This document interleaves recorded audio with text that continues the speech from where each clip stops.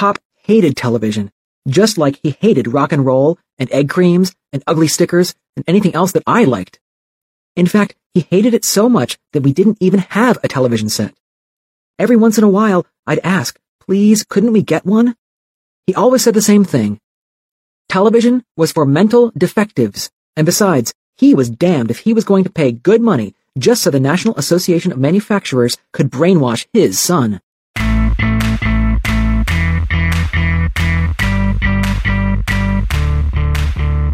My opinion was that it was a free country, and I ought to be allowed to get brainwashed if I wanted.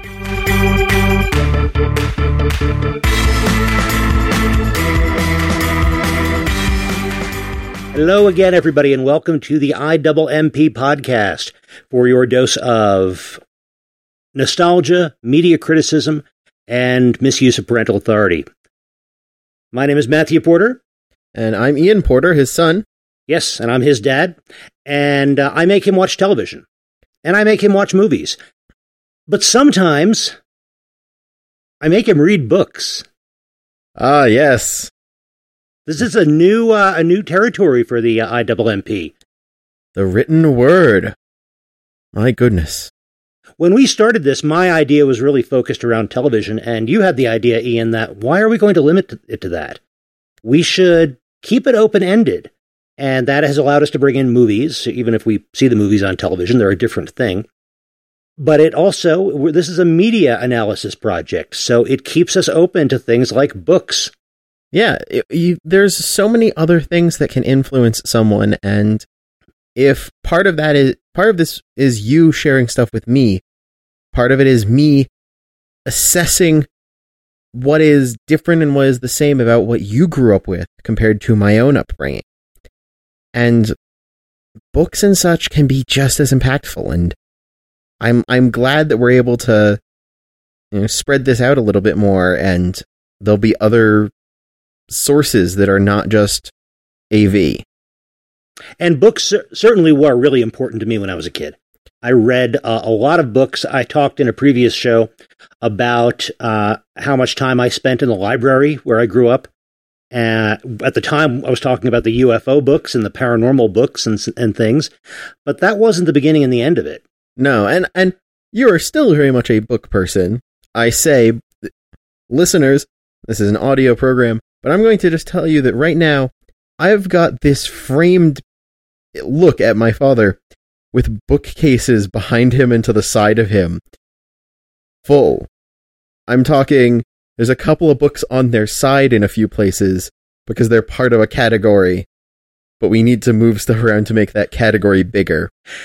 And this is after, just a few months ago, Mrs. Darling Wife and I went through and culled these bookshelves to identify what we could donate, to identify what we would put away in the archive library, and to make sure that it was all in our computerized library index. Yeah, so books are still definitely a thing. Yeah, and they absolutely were when I was a kid.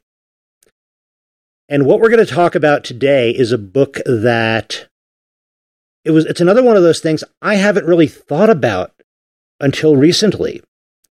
And I realized how important it was and how much of an influence it had on me. What made you remember this? I really don't know. Maybe it's the fact that doing this podcast is bringing up lots of memories about what influenced me when I was a kid. And I can definitely hear the influence, having read this book now. Well, the book we're going to talk about is The Teddy Bear Habit by James Lincoln Collier. Now, The Teddy Bear Habit is a book that I read probably when I was at just the right age. It was in the 1970s. I was probably about 11 years old, so maybe a year or so younger than this book's protagonist. But it is a cool book, and I've got to say, even reading it again as an adult decades later, I really enjoyed it. This book definitely has a lot of voice to it. A lot more than I expected.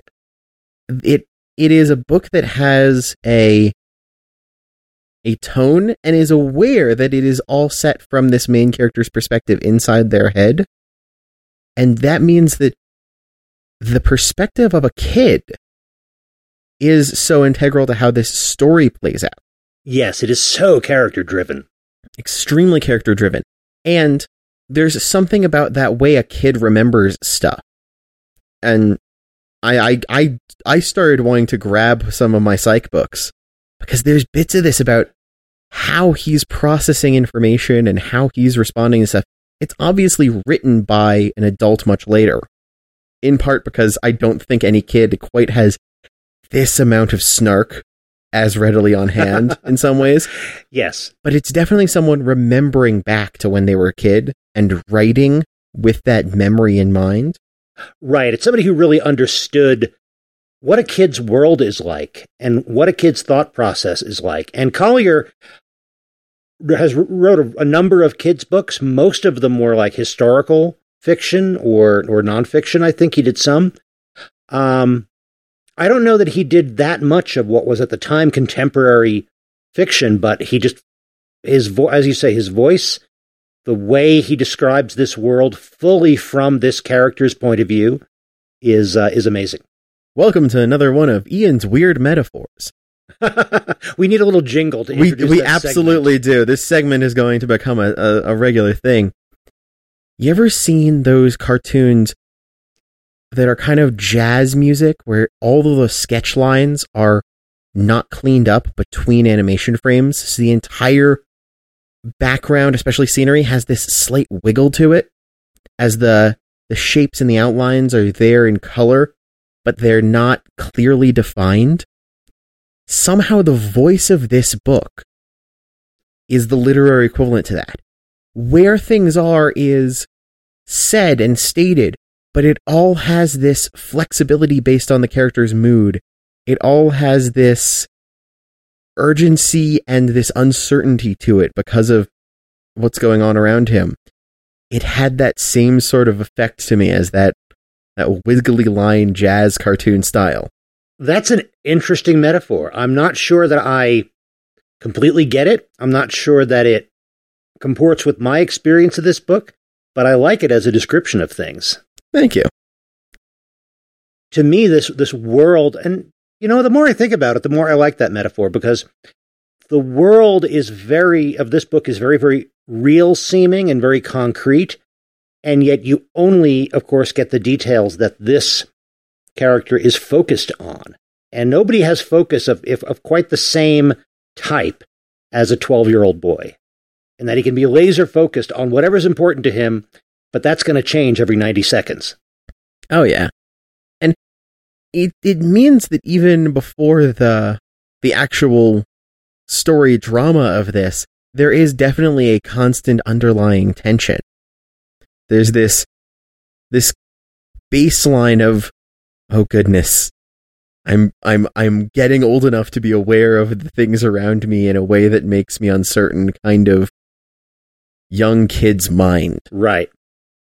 So before we get too much farther into talking about it, maybe we should give a little capsule of what this book is about. But I'm not sure how well we'll be able to do this, but I want to see if we can make this a little bit less spoilery than our discussion of old TV shows and old movies tend to be.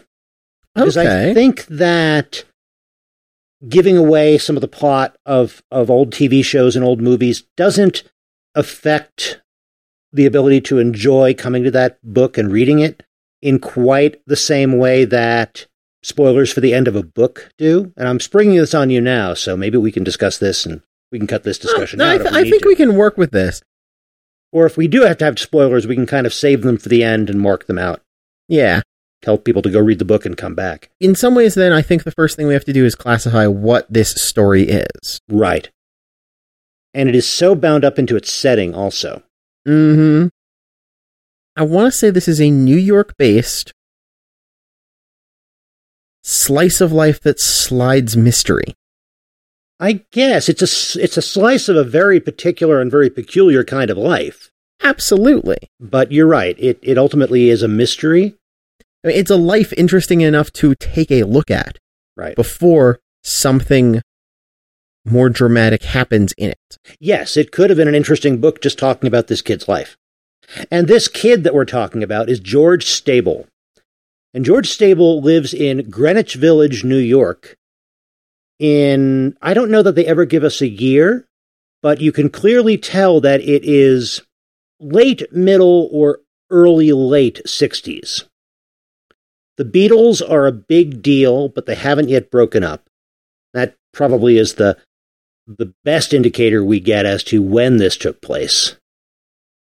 So it's, think of it as 60s Greenwich Village, and that is a very, very particular kind of place. It's an overlap of cultures. You've still got beatniks, but you've also got hippies, and you've got all kinds of weird characters, and this is just the world this kid inhabits. Greenwich Village, where I live, is what they call the bohemian section of the city. A bohemian section is where the artists hang out, painters, writers, poets, composers, and so forth. Besides the artists and writers, there are usually a lot of weirdos in a bohemian section. In Greenwich Village, we have plenty of weirdos and beatniks and dope addicts and various other kinds of nuts, like men who wear pirate scarves and beards and earrings, and women who paint their faces white and dress like little girls. According to Pop, that's the way it always is in bohemian sections. Any place you find artists, you find the screwballs. A lot of cities have bohemian sections, but Greenwich Village is the most famous of them. I'm not saying that just to brag about where I live. It's really true. The fact that this is so clearly set in New York is interesting, because that meant that for me, it is a place I'm aware of and I recognize the names, but it's distant to me. And for you, that's a place you know. Right. And for me, something like 10 or 12 years after I read this book, I was going to school in that exact neighborhood, those exact streets. Reading this again, I knew the place in crystal clarity the way I didn't when I first read the book. And that was an interesting experience. Yeah. I mean, if this book was same sort of story, but telling me, how far away from Auraria campus and the cash register building he was, I could probably have a clearer idea. Because having that mental map, having that familiarity to begin with, would give me something to latch on to. And maybe those lines would not be as wiggly to me in that sense, to go back to my metaphor. True. I was probably filling in gaps that the book didn't give us just because I knew what was in, what streets were near Bleecker Street and what was around Washington Square Park, because I'd gone to school there with a minor in record stores and bookstores. It really does paint that place very well. Of course, it was a very different place when I went there. The world that this describes in Greenwich Village was already gone by the time I read the book, and it was long gone by the time I actually spent time in that neighborhood in New York City. But there's still something that persists. It's still, at least it was when I spent time there, and it wasn't quite as corporatized as I've noticed it is now when I go back. There's still something unique about that area, that part of Manhattan. It definitely feels like it, just in the descriptions here and from what you've told me, it's a point at which multiple areas intersect. Right, and it was the artsy bohemian part of town. And that factors very highly into this book, because George, he's not just a kid who lives in this part of town. He is also a kid who's very musical, something that his father evidently noticed when he was young. So this kid is taking and enjoying, it's for the most part, voice lessons. He is also taking guitar lessons. But those are in secret. Right, because his father doesn't like this rock and roll stuff. So he's taking classical voice lessons with his father's blessing. He's taking guitar lessons on the side because he wants to learn how to play rock and roll. And his voice teacher is taking him out on auditions for parts in Broadway shows. Not that he expects to get anything big. Maybe he could get a small part one of these days. He still hasn't, as of the time the book opens. But it's a dream that is not out of reach for him, because he is talented. He's in the right place at the right time. And he's got some adults who know that world and are there to help him start a career in it if that's what he wants. Yeah. And in some ways, the fact that there is these multiple elements and groups already established that he is moving between is important to that initial strain and that initial slice of life stress for this kid with talent, for whom his father is a painter but makes his living doing comic book art, and always just came across as, it seems to just be stressed about his own creative process. He's definitely got the flashes of brilliance kind of a cycle that you can see in that established in the book, but that means that there's this tension going on with his father. We've got the very, very formal classical voice instructor who's going for the Broadway and has this affectation, which is, I'll just immediately put him in this category of, yes, he wants to be a British impresario, don't you know? And the narration from this character, it's first-person narrative, the narration from this point of view of all these dead-on, devastating descriptions of all these characters. It's great. Meanwhile, his guitar teacher is this big, intimidating man who's a little too friendly and pushing to our kid to, oh, you're good at the guitar stuff. You should do the rock and roll. You should get into this more. He's kind of a combination beatnik wheeler dealer kind of guy, runs this little music store and is also teaching George how to play guitar and selling him a guitar on installments. And there is one important final character in this little setup. That's the teddy bear. That's right. The teddy bear. Very important.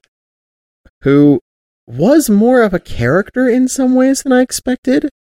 If not in having a personality, in that he was a segment of George's character that is separate and can be in a different location than George at the same time.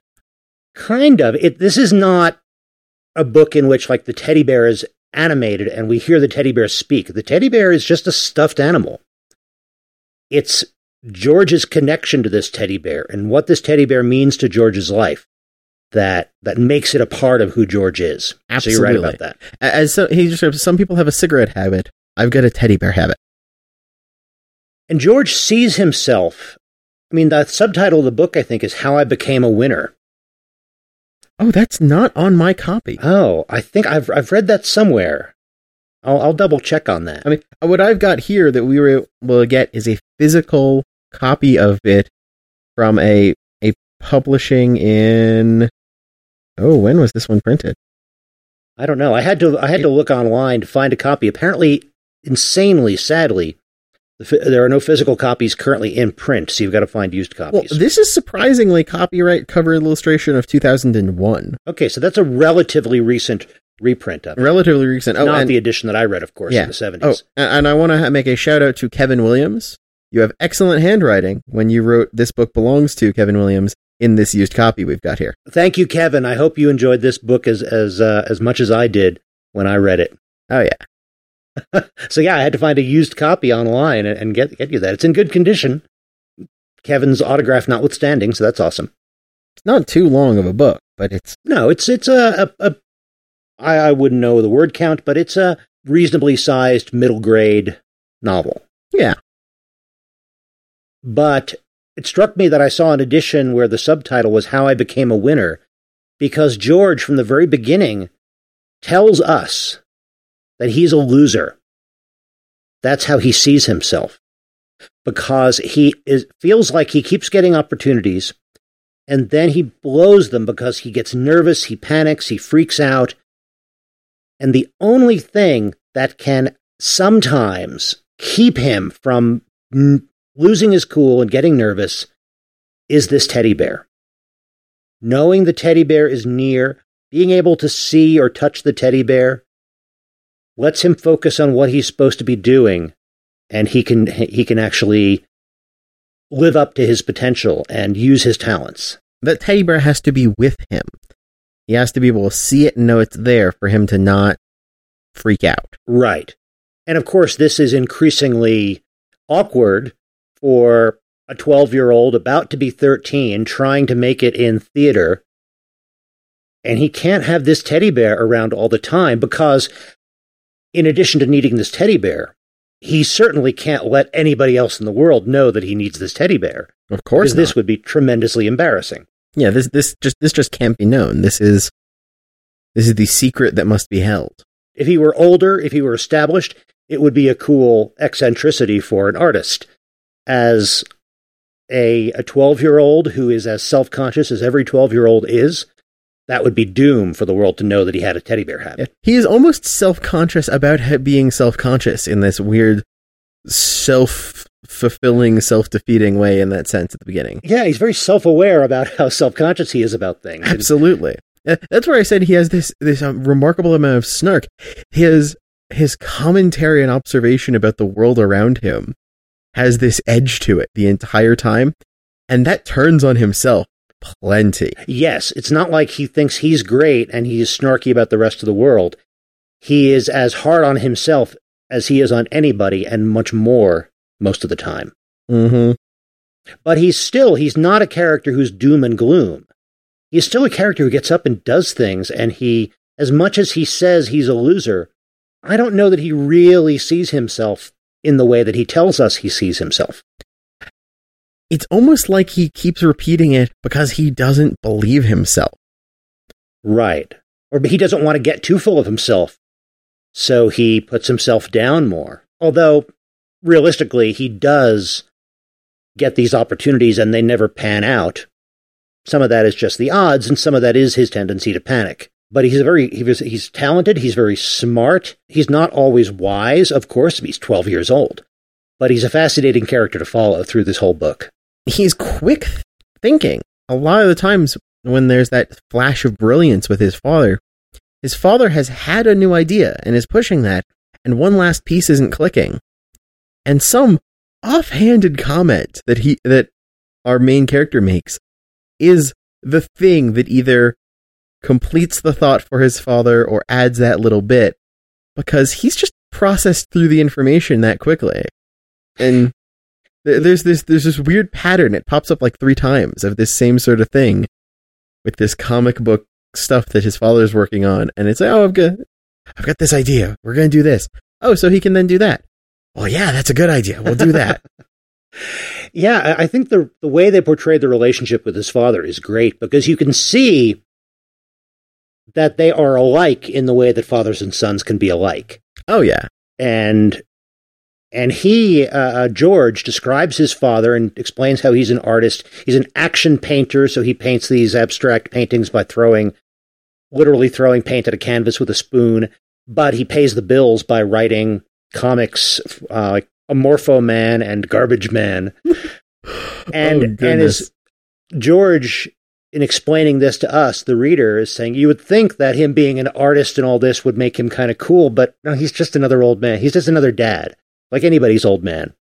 When compared to the fact that later we see George, who will sometimes be hyper-focused on a situation and sometimes be excited about the potential that his music career might have, and sometimes is hanging out with his friends in a very nothing-to-do manner, there's a parallel here. Right. And that kind of is shown through the story without ever pointing out directly, and I like that. And the other thing we learn in the first chapter or two about George's family is that his mom died when he was just a baby. Mm-hmm. And we learn that he's had this teddy bear for literally as long as he's been alive, because his dad got it for him the day he was born. And it always seemed to me there's a connection between the mom, who he is accustomed to being missing from his life because he never knew her, and this teddy bear, and why it is so important to him. Oh yeah, this is an attachment out of loss in some sense. Right. He recognizes that there's something missing from his life that he's never had, and that's connected somehow to this teddy bear, and why it is so important to him. Mm-hmm. And that's part of why it's interesting as the story goes, because how he refers to the bear, how he goes about thinking about it, because we're seeing this from so much inside his head, changes verbiage and descriptor-wise the entire time. And the bear is never anything really to him other than an inanimate object, in that he never really talks to it, does he? No. And it certainly never talks to him. The clearest interaction is this hitting the bear against the wall so it bounces off the wall to his bed, and then hugging the bear because when he knows no one's looking, he's sorry for doing that to the bear. Again, he's self-aware enough to know that this is just a stuffed animal, but he still relates to it in that way. Mm-hmm. It defines him because of how he treats it. But I'm pulling this just from memory instead of trying to pull page numbers or something. But it goes from being the teddy bear to being my teddy bear to being the bear. And then he's referring to it later on as, he's filling in it as part of other stories in a way that is detached a level in order for the sake of what he's saying to other people about it. But that also says that he's willing to call it this other thing in those situations because his priorities and his thoughts about it have shifted. And I'm trying to work around here, but to not spoil what goes on, but how he approaches it definitely changes over the course of these events. And we see that because it's all from his perspective. It never changes completely, but we see that there are many different ways in which he relates to this teddy bear, depending on what else is going on. And I think we can talk a bit about what major plot elements develop early on in the book that then play out into the story. Very early on, George meets through Wigsy, this producer, who's putting together a package for a TV variety show, TV special. And he's looking to cast a group of kids to put together a pop group, kind of a Beatles Jr. sort of thing. So one of the storylines is he going to be able to audition and get this part to a chance to be on TV, even though it's a long shot, and even though his dad hates rock and roll. And TV. And hates TV. So here he is wanting to play rock and roll on TV. And his dad doesn't like TV so much they do not have one, and hates rock and roll. And also, early on in the book, we start seeing, and he starts noticing, newspaper headlines about this jewel heist at a museum, or I think it was at a museum. Yes. And, of course, these headlines that we see so early on become part of the plot, which is how it turns into a mystery and a thriller, really. Oh, yeah. By the end of it. And so we've got a kid auditioning for a TV special with his teddy bear stuffed inside his guitar to hide it because he needs to know it's there, but he can't let anyone see it. So that's an example of how the length that he has to go to accommodate this life he wants to lead and this little piece of baggage he can't get rid of, this teddy bear. And it's also interesting how the book gives us a chance to see this world of theater and of TV production and all this stuff. And I'm sure Collier did a lot of research to talk to people about what this is like. And we really get a chance to see inside this world from the point of view of this kid who's suddenly surrounded by it. Yeah, this is a book for kids that directly complains about the rewrite and repractice schedule of TV production. This is a thing that has a couple of pages where celebrities are complained about because of infighting about how much time they get in a special. There's a lot of inside baseball in a weird way in terms of getting to see this all made, and with a character already established to have this slightly harsh on everything, but not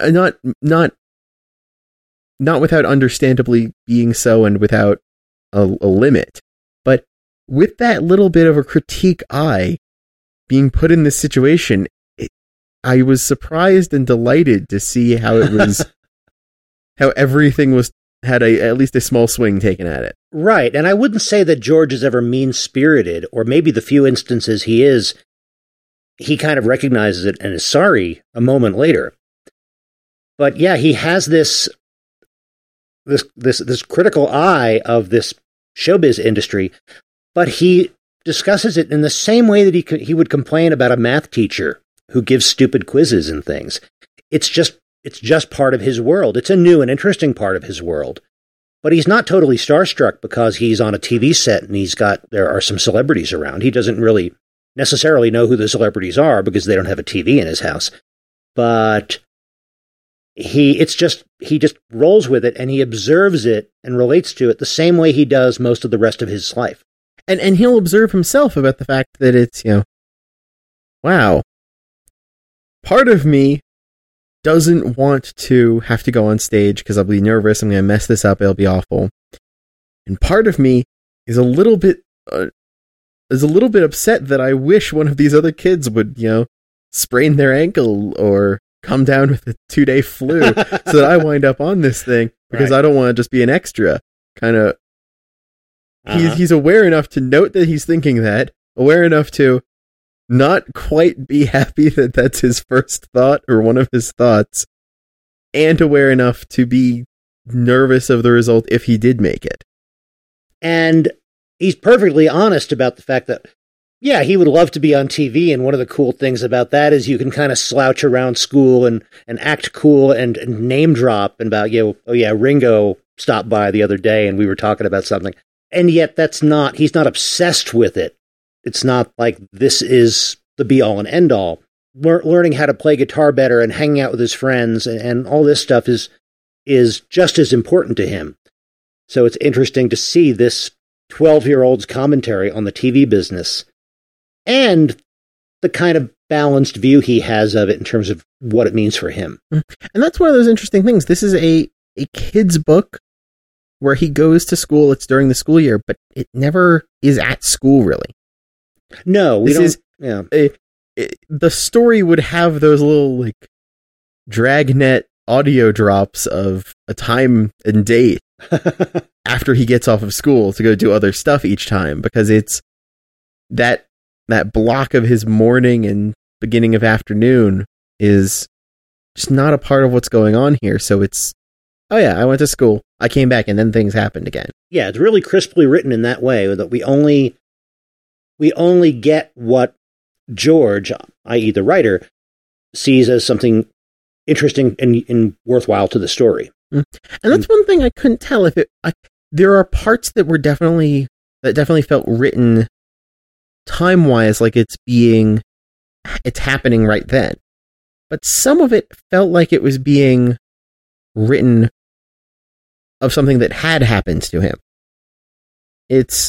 There were sections where I couldn't quite tell how much of this is supposed to be thinking during the moment and how much of it's supposed to be thinking after the moment. Well, it's all written in past tense.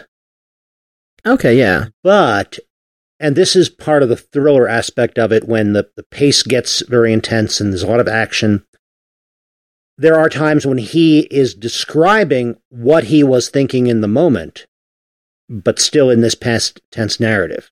So you're right. Sometimes he's saying, well, at the time, all I thought was such and such. So that you are getting in the instant of the action.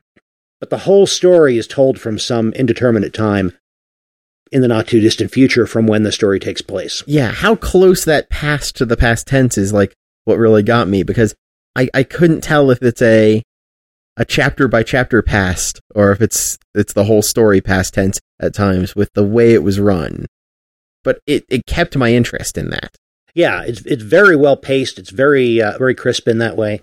Yeah, as you say, it's not a long book. It's a few hours of reading, but it is, and no matter what age you are, if you haven't read this book, get it.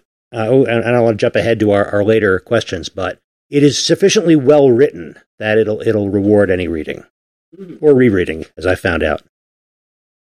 In addition to the pacing and the plot, though we mentioned it a little bit, there is a lot of attention paid to the characters. And this book can portray and describe a absolutely real, and you can see him standing in front of you kind of character with just a little bit of description. It's really a gift that Collier's got.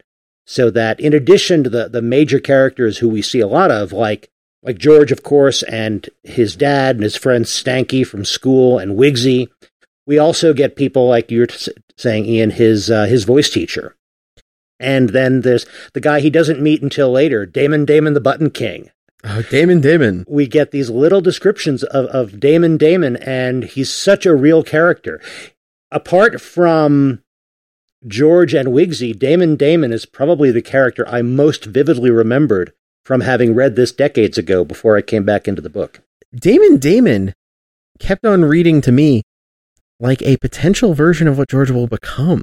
Maybe. There's a little bit of a don't make the same mistakes I did in some of his bits, maybe, or I couldn't tell. That's interesting.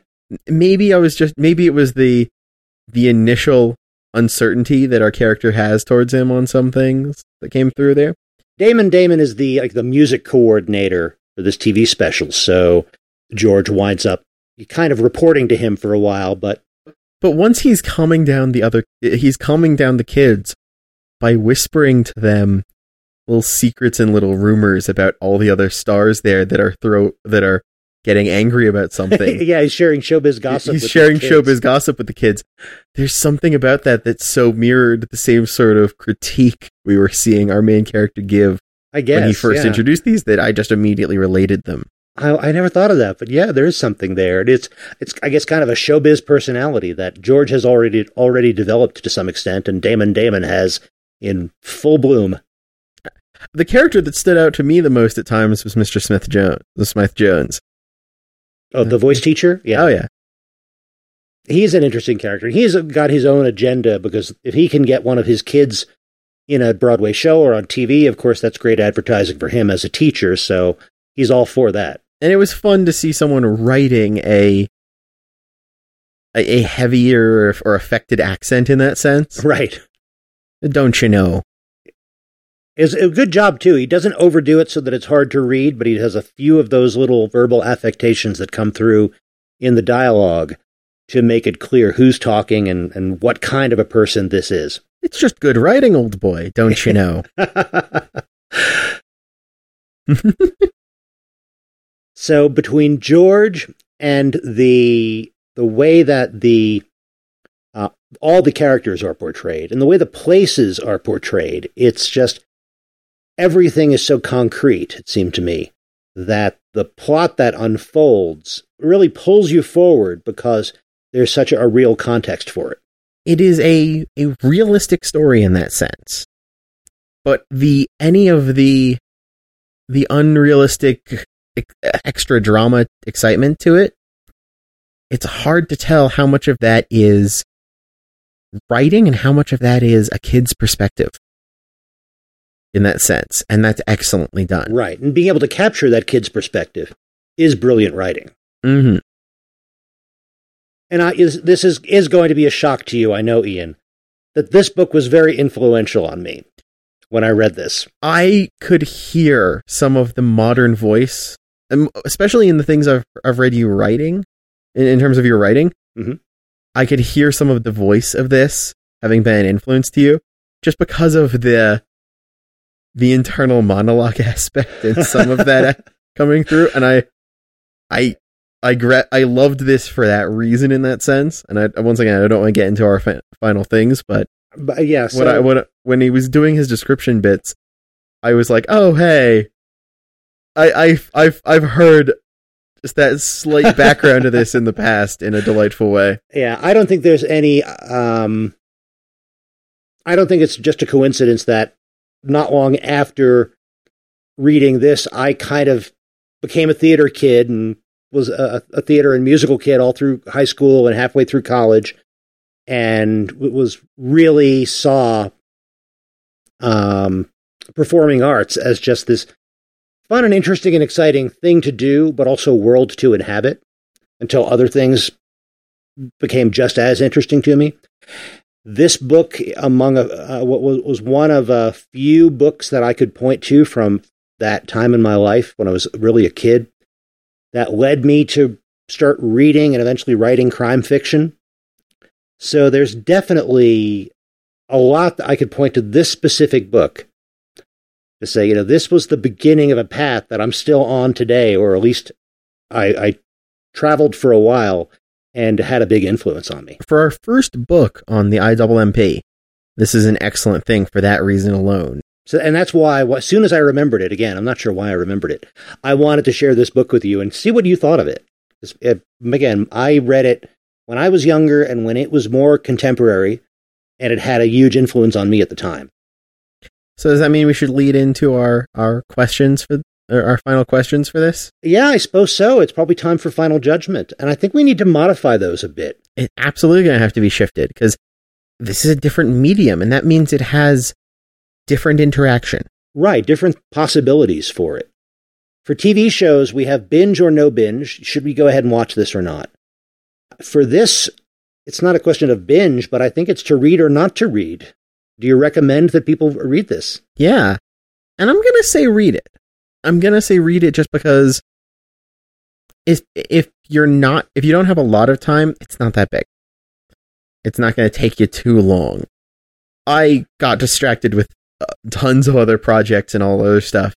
And I still, whenever I came back to it, because I read it in like 3 sessions or so, sitting down, and it was just a fun little time each time. Breaking up into chunks like that amongst everything else didn't take me that long overall, and it was enjoyable all the way through. Yeah, I mean, this will take, it's a middle grade novel. If you have time to watch any of the movies or binge any of the TV shows we recommend, you've definitely got time to read this. And I agree. I'm so glad that I thought about this book. I'm so glad that I found it again and that I was able to read it and ask you to read it. Anybody who has any interest in the kind of things that we've talked about, and maybe if you're not sure you do, go ahead and read this because it is just a fun experience and a surprising amount to think about in addition to being a fun experience. And as something to note, we did find that there is an audiobook version. So if you want to listen to it, it's available as that. Personally, the little bit I've heard of it, it got some of the energy right, but there is a different energy to sitting down and reading the book because of being there's always is to being able to read a book because you get to assign and do more of the casting direction in your own head to that extent. So that's an option for the people who want to do that for time, but be aware, I always say with audiobooks, as to what that might add or take away from a story when you hear it. That's a great point. The audiobook, it was a fine reading. It wasn't that much of a performance, though. And in my reading of the book, there was so much attitude in every single line, so much character, line after line, and you could hear the fear and the nervousness and the snark and everything in this 12-year-old protagonist in every line of narrative, let alone dialogue. And there's something of that texture missing from the audiobook. Again, it's a totally a serviceable audiobook. It's probably read the way it's read, partly to make it clearly understandable to the target audience for this book, which is pretty young. But so it's worth knowing it's out there. But I enjoyed reading the book more than the audiobook. And there are a lot of audiobooks where I prefer the audiobook as my first exposure to the text itself. So I think we're agreed that as far as to read or not to read, definitely read. Yeah. The question then is how we modify our other options here. Right. Usually for TV shows and sometimes movies, it is revive, reboot, or rest in peace. You can't really revive a book in that sense or reboot a book. No, you can continue. You can add on to it, but not every book even leaves you an ending where you can add on more story. So add is maybe one option. Okay. But one thing about books is that, and all media, is that it can move from one type to another. And books especially have a long history with audiovisual media of getting adapted. Yes. So we've got add, we've got adapt. And then there's the last thing I think we could put to a book here, which is you've got the book in your hand, you're not doing anything else with it, you archive it. Right. I'm keeping our alliteration system here. It stays in the library, but you don't need to do anything else to it. You can go back and read it when you want, but there's nothing else to do to it. Yeah, so keeping our alliteration, I think we've got add, adapt, or archive. I like it. So, for our first book on the IWMP, The Teddy Bear Habit by James Lincoln Collier, add, adapt, or archive. What do you think, Ian? I know that add is not an option here.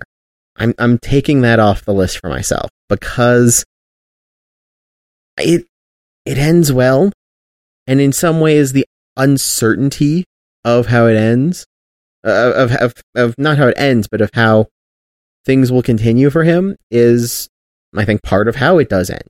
And his life is still an open road, a story yet to be told at the end of this. Yeah, and so I don't think it needs more. So I'm taking the first off, and I'm uncertain from there.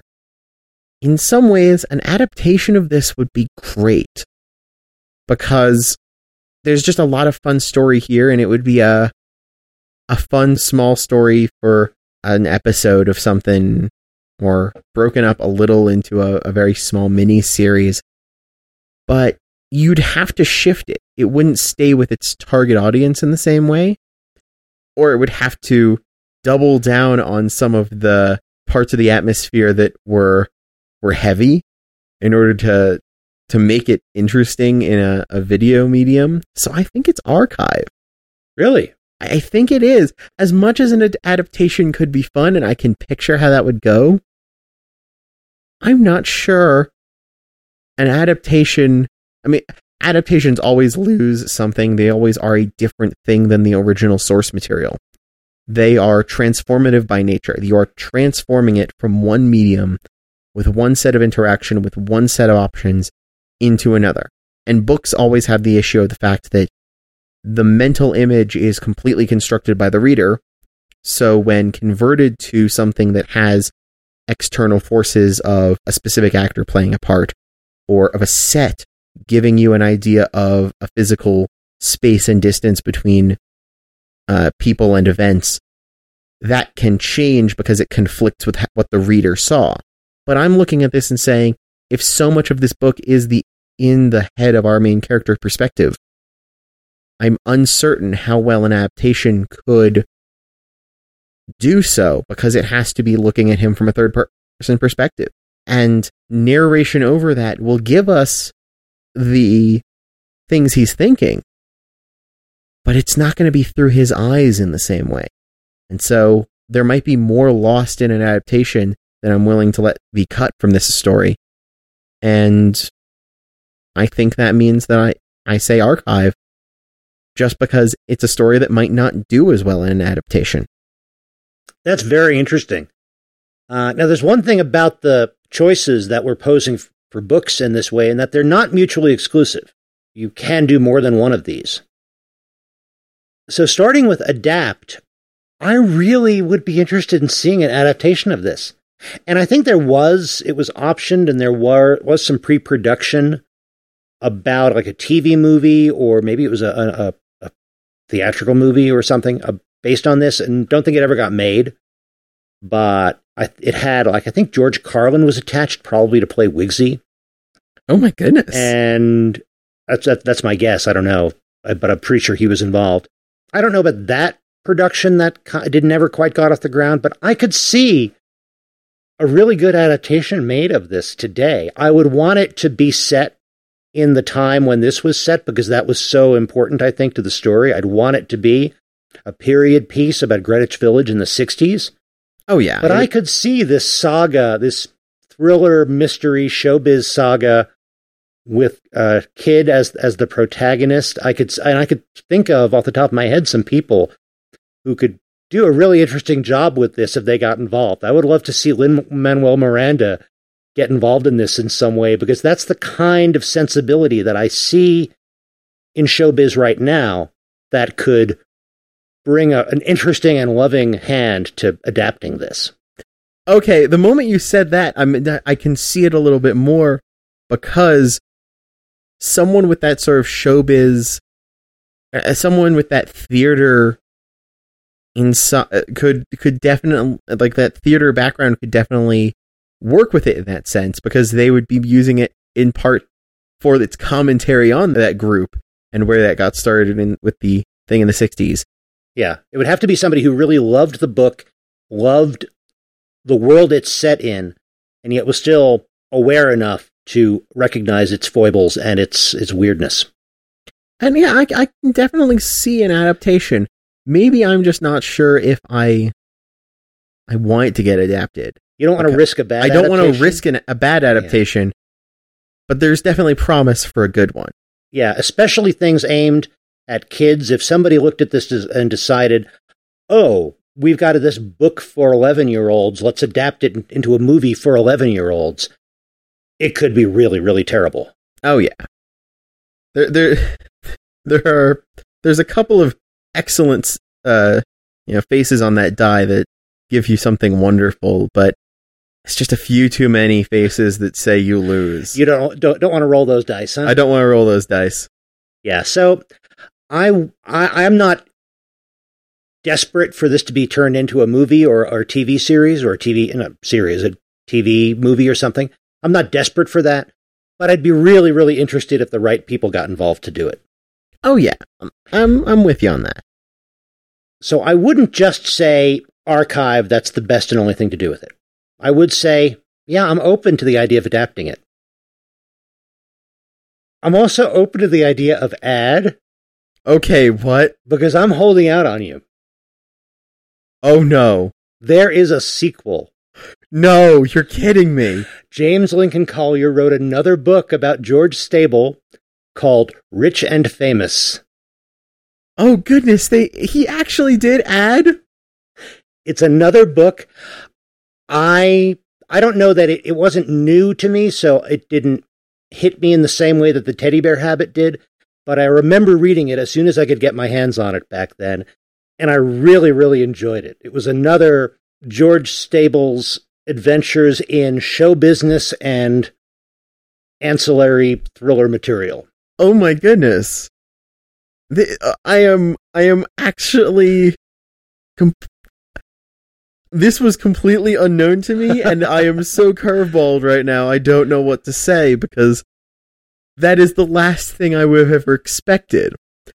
When you started to tell me that someone had taken the rights and considered doing pre-production on this, I was like, okay, that's a surprise. That's the big surprise. No, what? I was torn whether I should tell you this when we try to talk about these things as little as we can before we record. We want to save all of our comments for the podcast, but I was still torn about whether I should let you know about this sequel before we started recording. But I decided, no, I'm going to spring this on him if he doesn't know it already. Oh my goodness. There is a sequel. Are we going to have to do a We Kept Reading on this? I think we might. Because I am definitely going to read Rich and Famous now that I've reread The Teddy Bear Habit. I'm going to have to go back and reread Rich and Famous just because it was so much fun. Yeah. If it has anywhere even half of the voice this does, it's going to be a fun read, even if I don't look at it as favorably in the end, just because that's a fun voice to read through. It is, and that's the best part of it, is just you get to visit with these characters again. And if I've got a whole nother book, I might actually pull out my psych textbooks and do a deeper dive into what's going on with the kid for a bit. Oh yeah, but that was interesting. So I'm glad you liked the book, and I'm glad we got a chance to talk about it. And I think that this proves that the IWMP, as much as we're still going to keep talking about TV and movies, it's open to a lot more than that, because, you know, again, this is about me subjecting you to what was important to me as a kid, and I was influenced by a lot more than just TV and movies. So we're off to a good start now with other media. We are proudly the Intermillennia Media Project, and that is a wide net, because you are influenced by a lot of stuff. Everyone is influenced by a lot of stuff, and you cannot specifically look at one without acknowledging the others. And even if we wind up with a lot of TV and movies in this, that doesn't mean that they are the only things, and I'm glad we've kept that open. Yep. And there's a lot more to come. And, you know, it's interesting. TV has, for so long, was regarded as this ephemeral medium. It was trendy and it was here and then it was gone and it wasn't lasting. It was so much more difficult for me to find a copy of this book to give you than it's been to find any of the TV shows we've watched. In some ways, that fear of the video and the audio being ephemeral, I think, has led to more people archiving it and more people putting some of the effort into preserving it in some ways. Yeah. Than some of these other books, and there's other pieces that might have been a little bit more lost because they were assumed to stick around. Right. So the effort wasn't put in. Yep. And we also have Kevin Williams to thank. Shout out one more time for Kevin. Thank you. So we'll be back again soon with more talk about some other piece of media, maybe TV, maybe movies, maybe more books. We will see. And if you want to reach us, you can reach the podcast at immproject.com. You can find all of our old episodes there, and you can also find a contact page where you can reach us. You can also find the podcast on Twitter at IMMPcast. And Ian, where can people find you? I'm at most places as Item Crafting, either itemcrafting.com, Twitter as @itemcrafting, or even Instagram as Item Crafting. I admire your consistency there. Yes. I'm a little bit less consistent. You can find me on Twitter at @byMatthewPorter, or you can find me at MatthewFPorter.com, and that'll link you to anything else I'm doing. So, like I said, we'll be back soon. And remember, go find something new to read.